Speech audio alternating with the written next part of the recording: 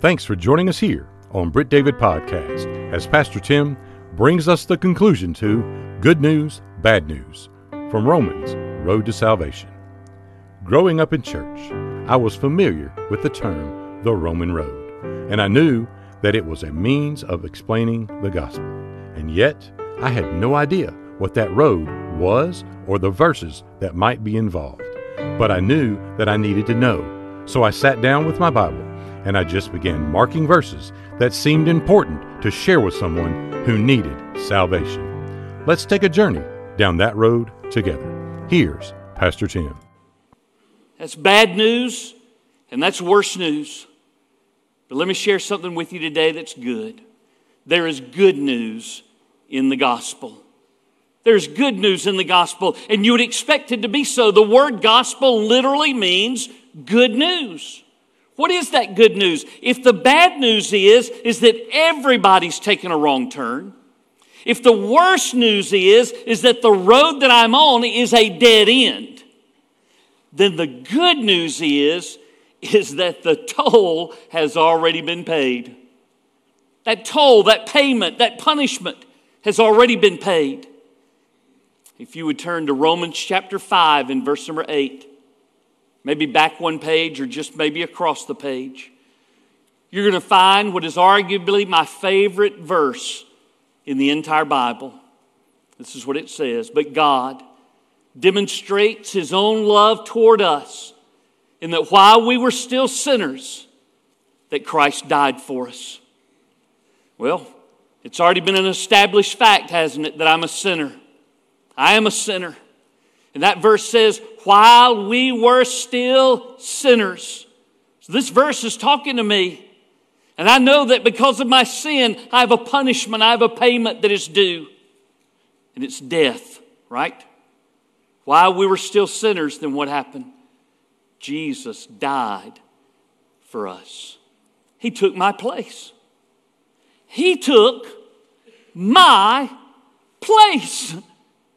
What I deserved, He endured. What I have earned, He has paid. I deserve to be the one on the cross. I deserve to be separated from the Father forever and forever and forever. Yet when Jesus died on a cross, He died on that cross for me. He died on that cross for you. You owe a debt that you cannot pay. And Jesus pays it. Can you imagine going over here to Walmart, loading up your buggy, and getting to the checkout line? Maybe you actually find somebody that works at the checkout line. And they're checking you out, and they give you that total, and it doesn't have to fill up many bags for that total to be big. And suddenly you realize, I don't have enough of that. I don't have enough to cover that. And you've been in line before when somebody has not had enough, haven't you? And they're saying, take this off the bill, take this off the bill, take this off. Imagine, however, if there's somebody in line behind you for a bill that you cannot pay, and they say, I will pay that bill for you. I'll pay that bill for you. And they pay it. Do you know what that cashier will not ask you for? Will not ask you for payment. Why? Because it's already been paid. Listen to me, Baptist.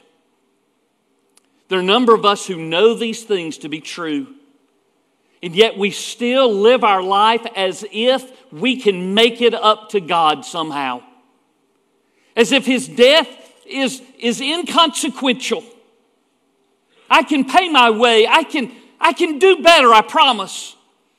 I can act better. I can talk better. I can change my ways. That's just not the point. The point is that Jesus has paid the penalty that you cannot pay unless you remain separated from God for forever. And all it is to be yours is that you repent and that you believe. I said, that's good news, isn't it? I mean, that is good news. I am on my way to destruction. and Jesus intercepts me.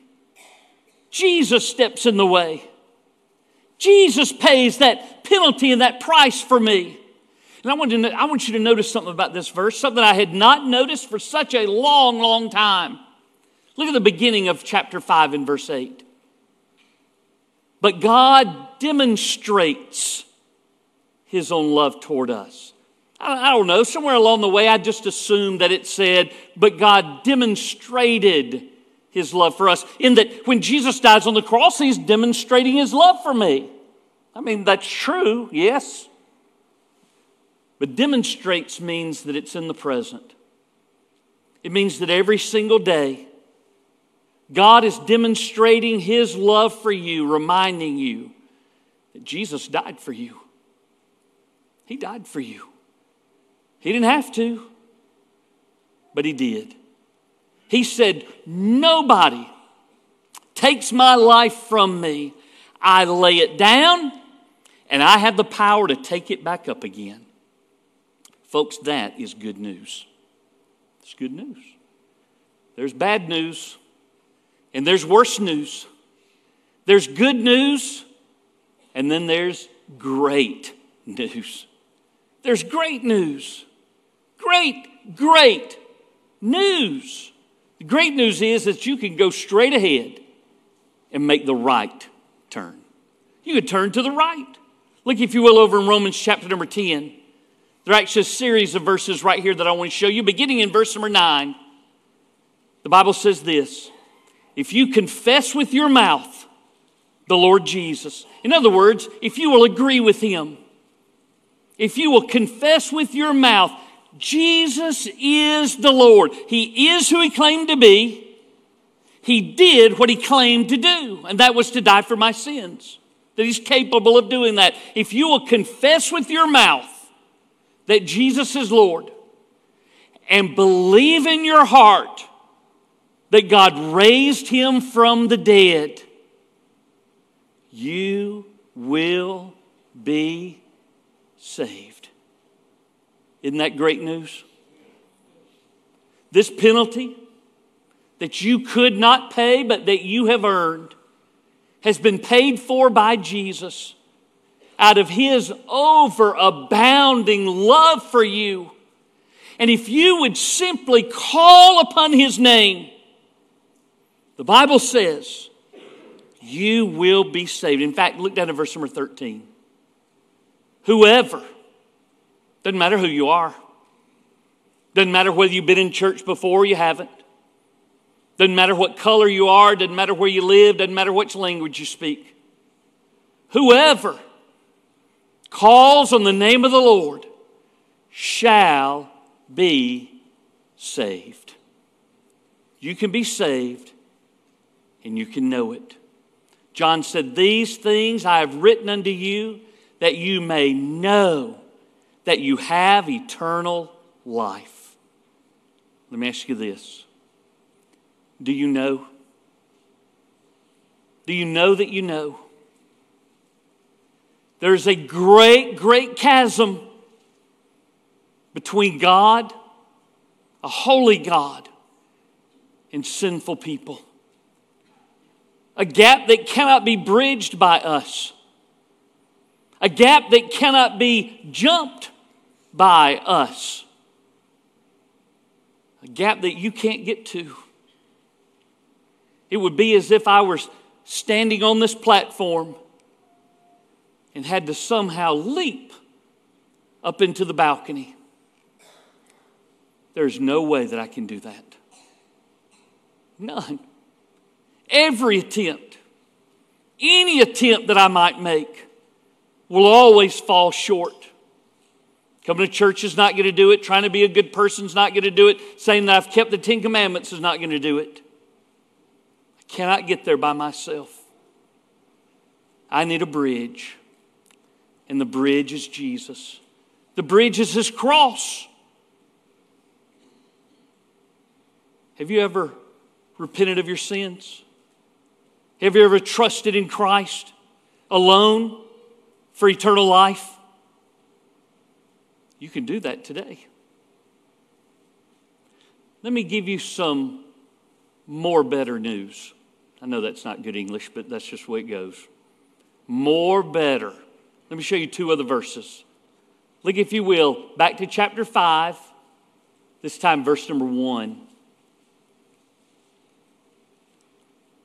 Therefore, having been justified by faith, we have peace with God through our Lord Jesus Christ.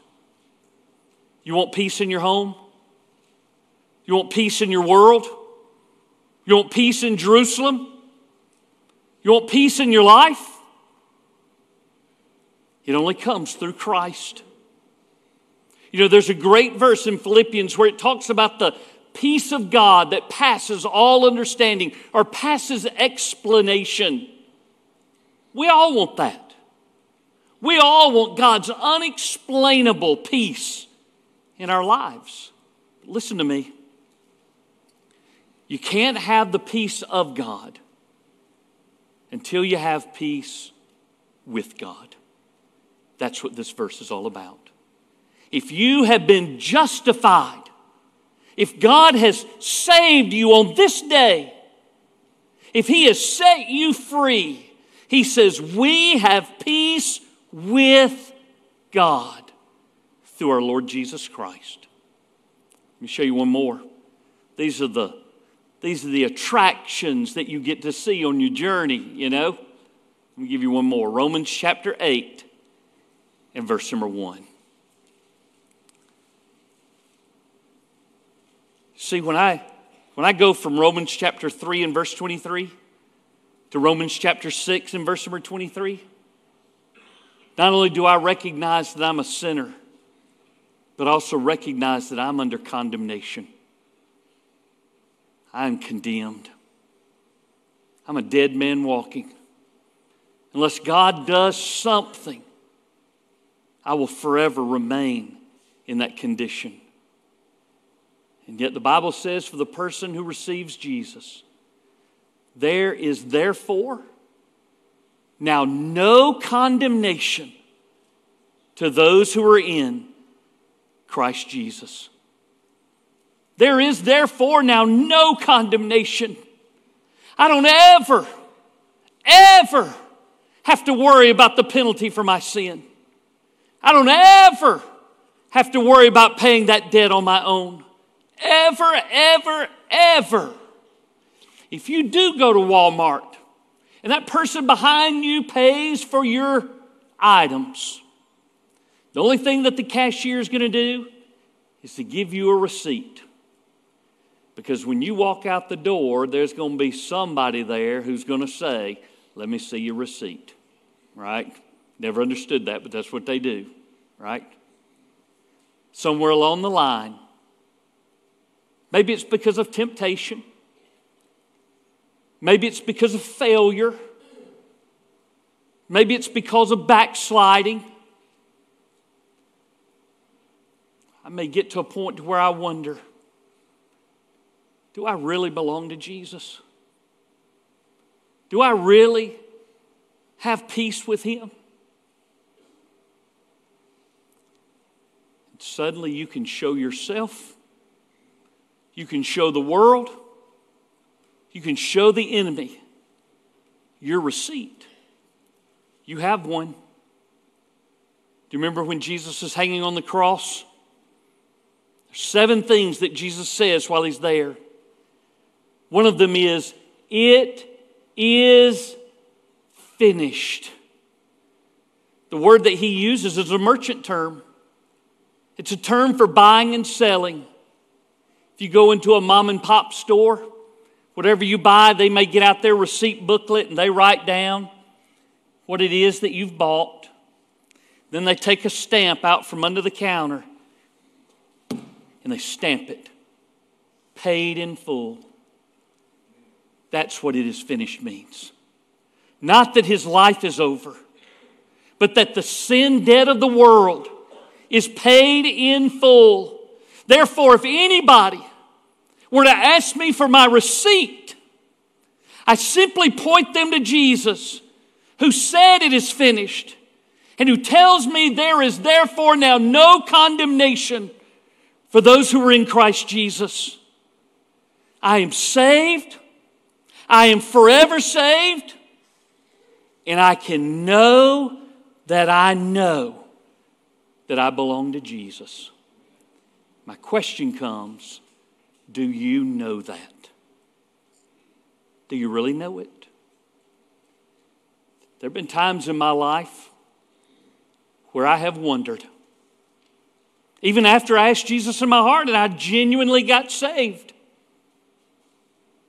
suddenly I began doing stuff that I ought not do, compromising in areas that I ought not compromise in, and then just wondering, God, am I really saved? Do I really belong to you?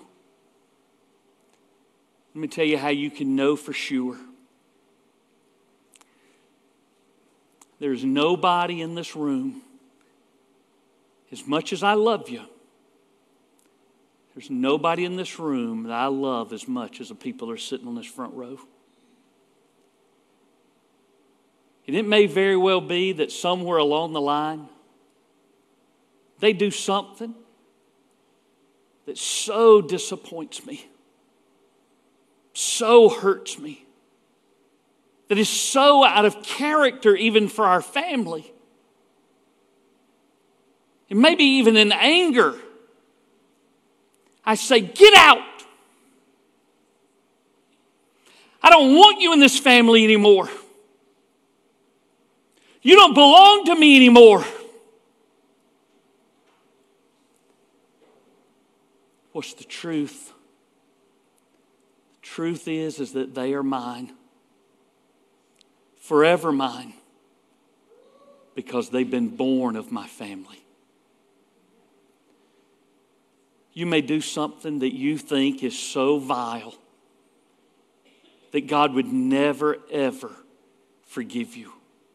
And that He wants to kick you out of His family. You're His. And you're His for forever. What did you do in order to bring about your salvation? Not one thing. You simply repented and believed. What did Jesus do to secure your salvation? He did everything. Peter says, He bore your sins in His own body on that tree.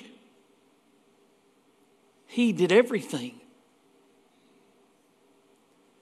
So who is it that's keeping you attached to the family of God? Is it you? Or is it Jesus? Jesus said, you are in the Father's hand, and no one can snatch you out of the Father's hand. Today, I want every person in this room to know that they belong to Jesus. There's only one way to be sure, isn't there? To ask Him to come into your heart, into your life, or show Him the receipt. Let me ask you to do this with me today. Would you stand right where you are? Keep your head bowed and your eyes closed as we go to the Lord in prayer. And ask Him this. Say, Jesus, do I belong to you?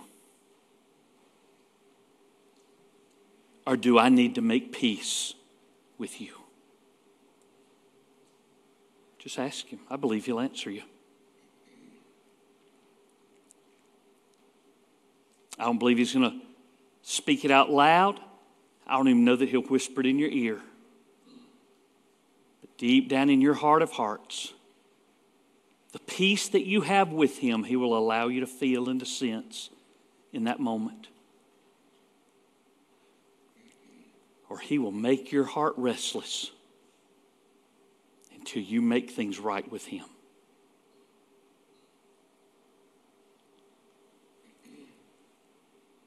Maybe you would pray a prayer like this today. You would say, Dear God, you talk directly to Him. You don't have to talk to me. You're not talking to yourself. You're not talking to the air. Dear God, admit this. Say, I know that I'm a sinner. I know it. The Bible says it. God already knows it, so why not admit it? God, I know that I'm a sinner. And I know that my sins have separated me from you. I know that those sins will keep me separated from you forever and forever. If this really is the cry of your heart, you could say it like this: God, I don't want to be separated from you. I don't want to be. It's not you that's going to do it, is it? But you're asking Him, Jesus, I know that you love me. Jesus, I know that you died for me on the cross. Jesus, I know that you're offering me forgiveness.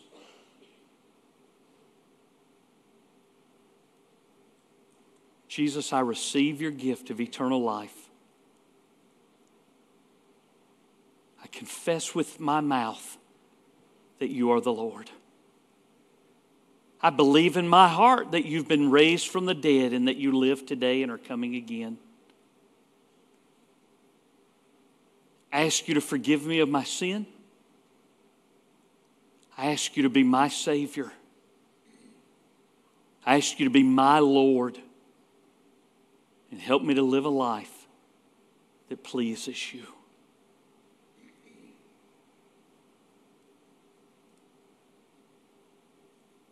What do you think He would say? If you were to say all of that to Him and really mean it in your heart.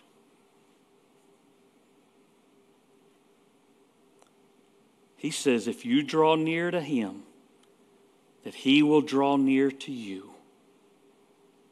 And you will be born again. With the head still bowed and the eyes still closed, this is the invitation today.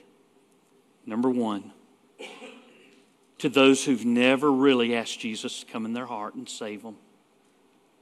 You know that you need to be saved. Why don't you come and say, Tim, when you prayed that prayer, I prayed that prayer. And I meant it. Or maybe this invitation is for those who've already asked Jesus to come in their heart, but yet they've never made a public profession of faith. The Bible says, let the redeemed of the Lord say so. Isn't it time for you to say so? I belong to Jesus and I want people to know. Maybe you need to get the baptism on the right side of your salvation. Maybe you need to plant your life in the life of this church. Or maybe there's somebody that you know who needs to know what you know about salvation. Maybe you want to come to the altar and just pray for them and pray for yourself. Not that God would send them anybody else really other than you. That He would give you boldness and courage and words to say what you ought to say at that divine appointment.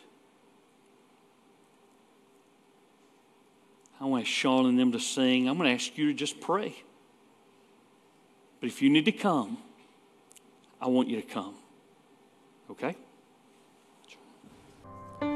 Pastor Tim would love to connect and share with you about a personal relationship with Jesus Christ and how you can know that Jesus is your Savior and Lord.